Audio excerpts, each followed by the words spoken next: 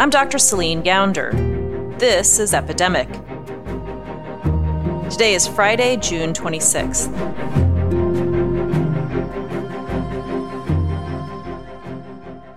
Beautiful day in the Rose Garden. Appreciate everybody being here. Today I'd like to provide an update to the American people on several decisive... On March 13th, President Donald Trump addressed the nation. To unleash the full power of the federal government in this effort today, I am officially declaring a national emergency. Two very big words. For much of February, Trump had been downplaying the virus's threat, but this seemed like it could be a change. The action I am taking will open up access to up to $50 billion of very important and a large amount of money for states and territories and localities in our shared fight against this disease. Sounds good, right? A national emergency declaration, funding to fight a common threat. But unfortunately, that leadership never materialized. When the president declared a national emergency on March 13th, that ordinarily means that the national government is taking the lead, and we have not seen that coordination the way we should. This is Dr. Howard Koh. In usual times, states take the lead in addressing the health crises within their own borders. But these are not usual times. This is a threat that affects every American across the country. And we've seen a scramble where we have a patchwork of responses state by state. Howard is a professor of public health leadership at the Harvard T.H. Chan School of Public Health and the Harvard Kennedy School. We need a national plan in the face of a national emergency, a united response for the United States. It is about the federal government setting up the conditions under which states can win. And I think it's very clear that this government has not done that. This is Ed Young. He's a staff writer for The Atlantic, and he's been one of the harshest critics of the government's response. You need that coordination to build trust among people. You need them to feel that the government has their backs. And that's really important because a lot of the measures that we're asking people to do, like wearing masks, like social distancing, depend on community trust. So do a lot of public health measures. Contact tracing isn't going to work if people don't pick up the phone. So you need people to feel as if they're part of something greater. And without some kind of clear, coordinated central messaging, that is very difficult.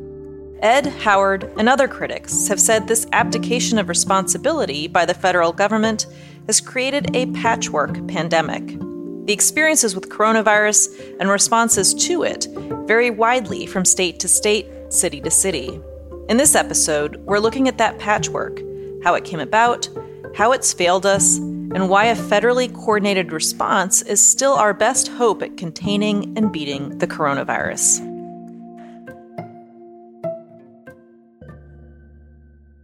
Few people understand this better than Howard. Before joining the faculty at Harvard, Howard spent more than 2 decades guiding state and federal responses to public health emergencies. He was the Public Health Commissioner of Massachusetts from 1997 to 2003, a tenure that included the terrorist and anthrax attacks of 2001. Anthrax scares have spread throughout the state in the past 20 years. A Florida man has contracted a very rare and potentially deadly form of anthrax. Rare inhaled form of anthrax. Health and Human Services. Threatening letters with a white substance inside were found in numerous congressional offices, including... His co-worker was contaminated. The FBI has taken over the investigation. The fall of 2001 was a time where the country was terrified, like it is now, and it was critically important to see government working as one to send unified health messages to respond to the threat.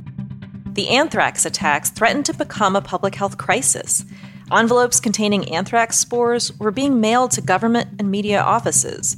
22 people were infected, and 5 died before the threat was contained.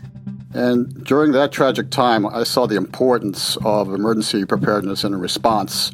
In the wake of 9/11 and anthrax, the federal government created the Public Health Emergency Preparedness Program. Managed by the Centers for Disease Control, the program created a partnership between the federal government and states to ensure that there was a sufficient and well-coordinated response to future threats.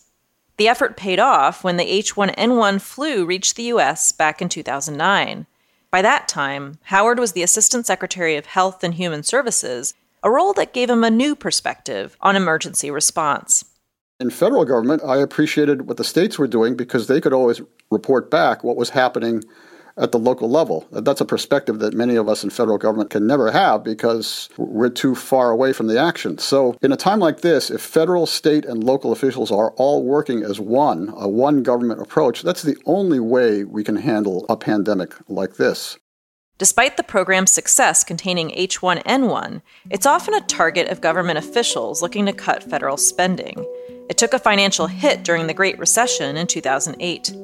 In 2017, Senator Mitch McConnell, the Republican from Kentucky and newly appointed majority leader, attempted to completely defund the program as part of a larger effort to abolish the Affordable Care Act. The program survived the Senate vote, but much of its funding was later reallocated to cancer research and other initiatives. Too many years had passed without an acute public health crisis. Prevention and preparedness were no longer seen as necessary. People don't really understand the power of prevention, how critically important it is. But over the last 20 years, our interest and commitment to preparedness has gone up and gone down, depending on the time. Despite declaring a national emergency, the White House never issued national guidelines for states to follow as they responded to the pandemic. That left states to fend for themselves. Governors and hospital administrators found themselves bidding against each other for supplies or searching for help.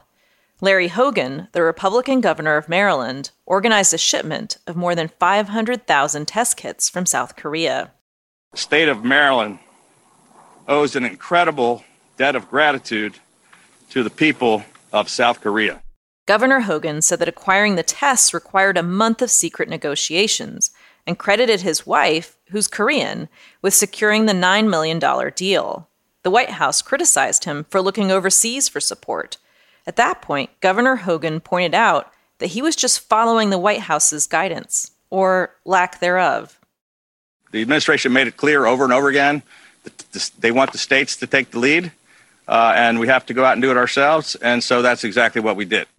Unfortunately, test kits were just the beginning. There was competition over ventilators, too, and protective equipment for healthcare workers. Here's Governor Andrew Cuomo of New York in a press conference back in March. It's like being on eBay with 50 other states bidding on a ventilator. And you see the bid go up because California bid, Illinois bid, Florida bid, New York bids, California rebids. That's literally what we're doing. I mean, how inefficient. To have states and governors using their precious time and energy to scramble for these resources at a time like this is not a good use of anybody's time. Perhaps the only unified element of the overall response to COVID were stay-at-home orders. They were eventually issued in 45 states.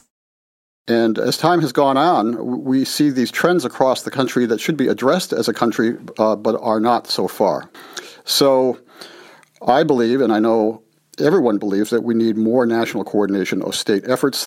The federal government has a lot more money than individual states have, so they can get testing, they can get protective supplies at economies of scale. Ed Young again. Then distribution, so they can ensure that those supplies are delivered to different states and different communities according to need rather than according to wealth or connections or to the vagaries of a local leadership, which is what is happening now. On May 20th, Ed published a piece called "We Live in a Patchwork Pandemic Now." While he's using the same word as Howard, patchwork, Ed's article describes a different element of the pandemic. He's talking about the patchwork of experiences across the country, a patchwork that's emerging in the absence of federal leadership.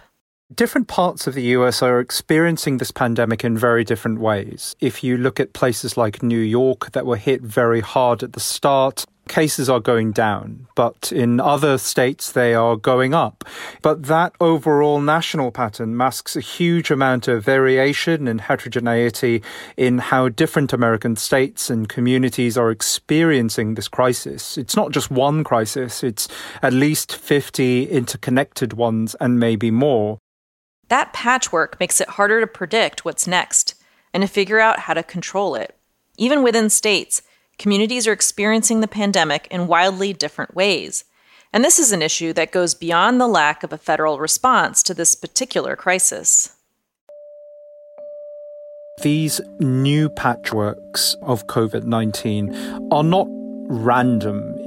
They are laying on top of and emerging from long histories of discrimination and marginalization that have been part of American society since the very start.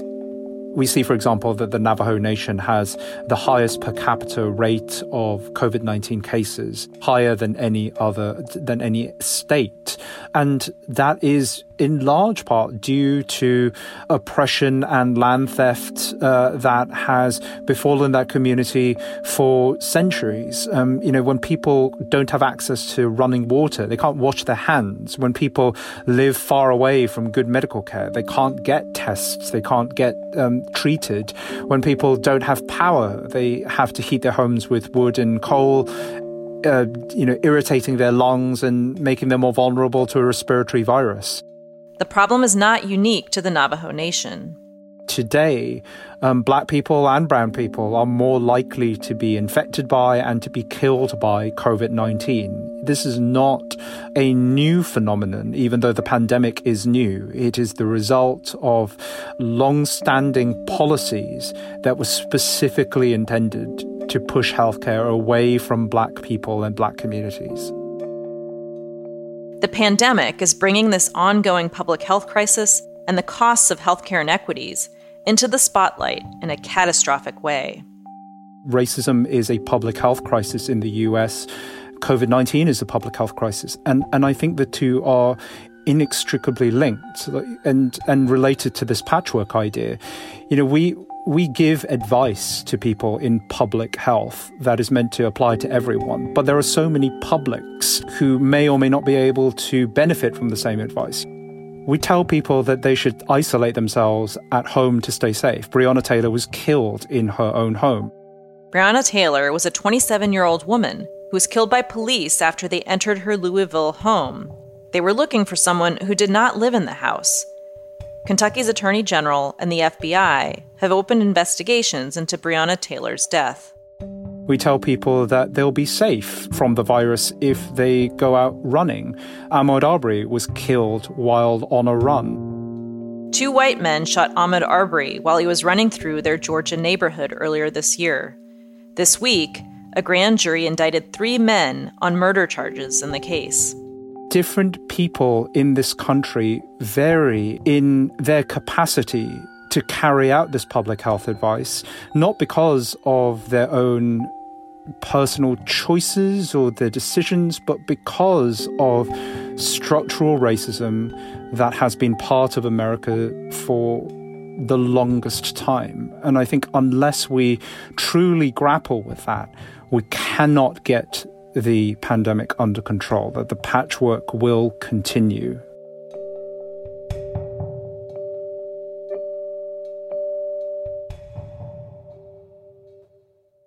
And yet, when left to their own devices, state governors are not grappling with these long-standing issues. They're just following the usual course of healthcare in the United States. Basically, you can have it if you can afford it. On May 27th, NPR released a map of testing sites in Texas. The map showed more sites available in whiter, more affluent communities, despite data showing that low-income neighborhoods are at highest risk. We need some sort of coordination so that the entire country is operating on a shared playbook. One state might well say, based on what our community is experiencing, we can start to reopen, while another state might want to continue shutting down. But it's important that those decisions are made in a consistent way according to the same framework, because we're all stuck in the same place. We're all in the part of the same country. We share loads of borders. People move about freely. You can't control the pandemic without some degree of coordination. As COVID spiked in New York City and cases increased across the country throughout April, it briefly seemed as though the federal government might change course.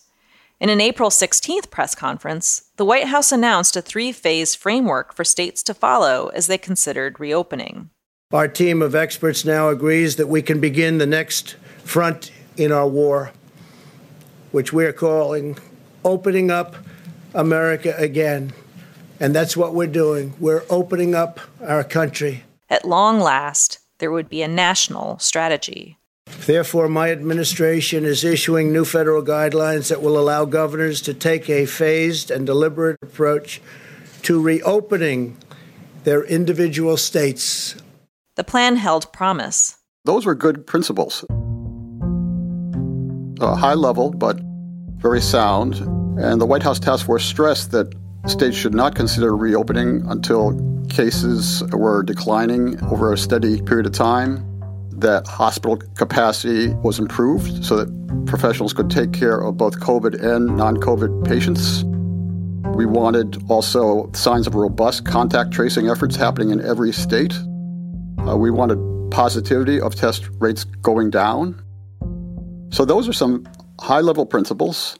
If there was constant tracking of that and calling out of best practices and encouraging states that were falling behind to be supported by other states, allocation of resources from one part of the country to another to address hotspots, that's the national coordinated response that we need right now. But despite the fanfare, the White House's opening up America again didn't do much. Every state went off and made their own decision, and there was no coordination of implementing those principles at the national level. And it's not going well. On the day this episode was recorded, the United States hit an all-time record for the highest number of new reported cases of coronavirus in a single day. But it's a patchwork, this time hitting the South and West hardest. In Houston, for example, ICU beds were 97% full. It's how things looked in New York City a couple months ago. We're in a dangerous position right now where different states have opened up at different times and where a lot of leaders and the federal government, the White House, are repeatedly providing misinformation to people and stoking the fires of political partisanship. That being said, it does seem like across the board, even in a lot of very heavily red-leaning states, people have been reluctant to go back to some degree of normal. And a lot of people are still being very cautious. And that suggests that some of that shared experience is holding despite the patchwork that has ensued.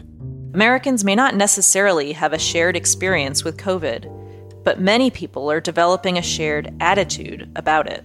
As the virus has spread to rural areas, to suburban areas, to states in the heartland that were not originally affected, I think more and more people are coming to terms with what COVID-19 actually means. We're seeing a growth in people taking the threat seriously and a reduction in partisanship. And at least some of the public health messaging is reaching the general public, regardless of where they live. Social scientists I've spoken to note that upwards of 70% of Americans are united in thinking that social distancing is important, in wanting to reopen cautiously and thinking that masks are a good idea. These are incredible numbers. You can't really get 70% of Americans to agree on basically anything, but they are oddly united in this. Now, whether that unity can last, I don't know. In the absence of leadership, people are turning to whatever sources they can find for information. Those who are lucky enough to know Howard have not been shy. I've been inundated by friends and colleagues who are school leaders and business leaders and members of houses of worship, even judges who are contacting me and saying, Howard, you're a public health professional. Please guide me because I don't know where to turn to safely reopen my workplace or my school or my court or my place of worship. The CDC has finally put out some guidance. It should have come out a long time ago. It needs to be as detailed as possible, as science-based as possible, and then updated on a regular basis. The confusion we're seeing about how to safely reopen state by state is very unfortunate and is unnecessary too. The limits of a state-by-state public health response will be tested again when a vaccine becomes available. Original projections predicted we'd have a vaccine by the end of 2021.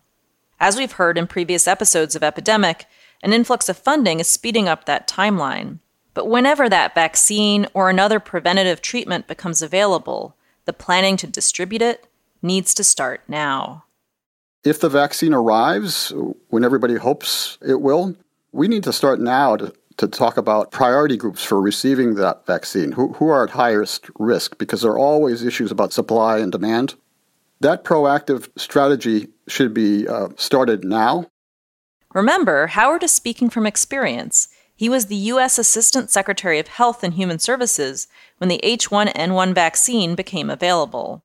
Every time a new vaccine is proposed, there are always questions about the safety profile. We spend a lot of time coordinating our data monitoring systems to have data and present that on a regular basis and show the American people that it was worth the very, very low risk to take it.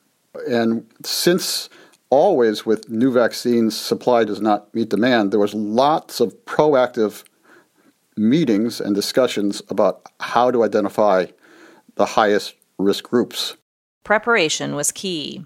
And when that vaccine arrived, there was a lot of efforts by so many of my wonderful colleagues to get that vaccine up and out and then distributed around the country. And we got through 2009 and 2010. There were some 12,000 deaths, which we regretted, but it was a pandemic that was, in hindsight, milder than we thought it might be. So some of those themes I'm hoping can be applied now. Still, it's not too late for a plan. We are in a critical phase right now with the pandemic because with the summer arriving and states reopening, it's very easy to let down our guard. I believe so strongly that, if anything, we should be increasing our efforts in terms of caution and promoting science-based policies like social distancing and mask wearing. We are going into a future, especially with the fall, where a second wave of COVID may be coming on top of seasonal flu, and that could be incredibly challenging for the country. And there's increasing indications that this coronavirus may be here to stay, even when a vaccine might arrive or better therapeutics. So we have to take the long view here. We just cannot take the short-term view, the reactive view that we've had up to date. We need to start strategies now. For Howard, one of the most important lessons from this patchwork pandemic is an old one. Sure, local authorities should have the flexibility to respond to different situations on the ground. That's part of the strength of a federal system. But there will continue to be other epidemics and pandemics that are bigger than any one city or state. And without the resources of a nationwide approach, national leadership, coordination, science, guidelines, and funding, we're going to continue to see more debacles like COVID. And I like to say that our good health is a gift. It's precious and it's fragile. And what public health does is it protects that gift every day. And when prevention public health is overlooked, we have some of the outcomes that we're witnessing today. And that's just unacceptable. We can't let this ever happen again. We have to build forward and build a stronger prevention, preparedness, and public health system.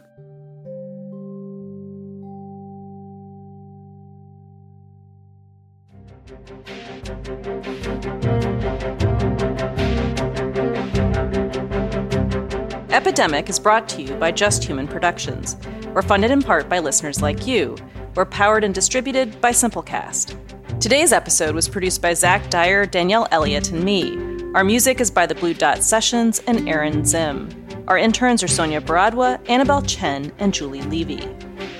If you enjoyed the show, please tell a friend about it today. And if you haven't already done so, leave us a review on Apple Podcasts. It helps more people find out about the show. You can learn more about this podcast, how to engage with us on social media, and how to support the podcast at epidemic.fm. That's epidemic.fm. Just Human Productions is a 501c3 nonprofit organization, so your donations to support our podcasts are tax-deductible. Go to epidemic.fm to make a donation. We release Epidemic twice a week on Tuesdays and Fridays, but producing a podcast costs money. We've got to pay our staff. So please make a donation to help us keep this going. And check out our sister podcast, American Diagnosis. You can find it wherever you listen to podcasts or at americandiagnosis.fm. On American Diagnosis, we cover some of the biggest public health challenges affecting the nation today. In Season 1, we covered youth and mental health. In Season 2, the opioid overdose crisis. And in Season 3, gun violence in America. I'm Dr. Celine Gounder. Thanks for listening to Epidemic.